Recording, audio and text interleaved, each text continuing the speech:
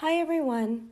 In this episode, we're going to talk about phrasal verbs that deal with money.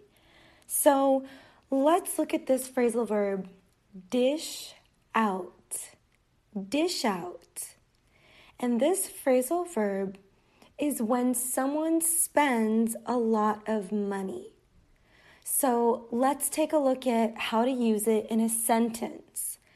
You can say, last night, I dished out a lot of money on food. So I went to eat at a restaurant and I dished out a ton of money. So it can be sort of like a slang or like a fun expression to use, but it's when you just spend a lot of money. Now, another phrasal verb is pay back. Pay back. And we use this when money is owed to someone.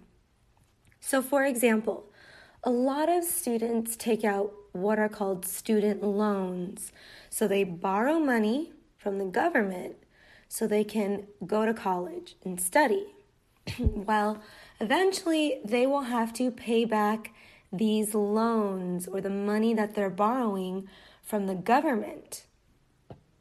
So we can say, students must pay back their student loans. Or let's say that you borrowed money from someone in your family or a friend. Then eventually you will have to pay them back as well. You might have to pay them back in a month, in a year, it depends. So try to think of some ways that you can use these phrasal verbs in a sentence. Another day is here, and you're ready for it. What to wear? Check. Breakfast, lunch, and dinner? Check. Planning for what's next and how to save for it? That's where Bank of America can help. For your financial to-dos, Bank of America has experts ready to help get you closer to your goals. Get started at one of our local financial centers or 24/7 in our mobile banking app. Find a location near you at bankofamerica.com/talktous. What would you like the power to do? Mobile banking requires downloading the app and is only available for select devices. Message and data rates may apply. Bank of America N.A., member FDIC.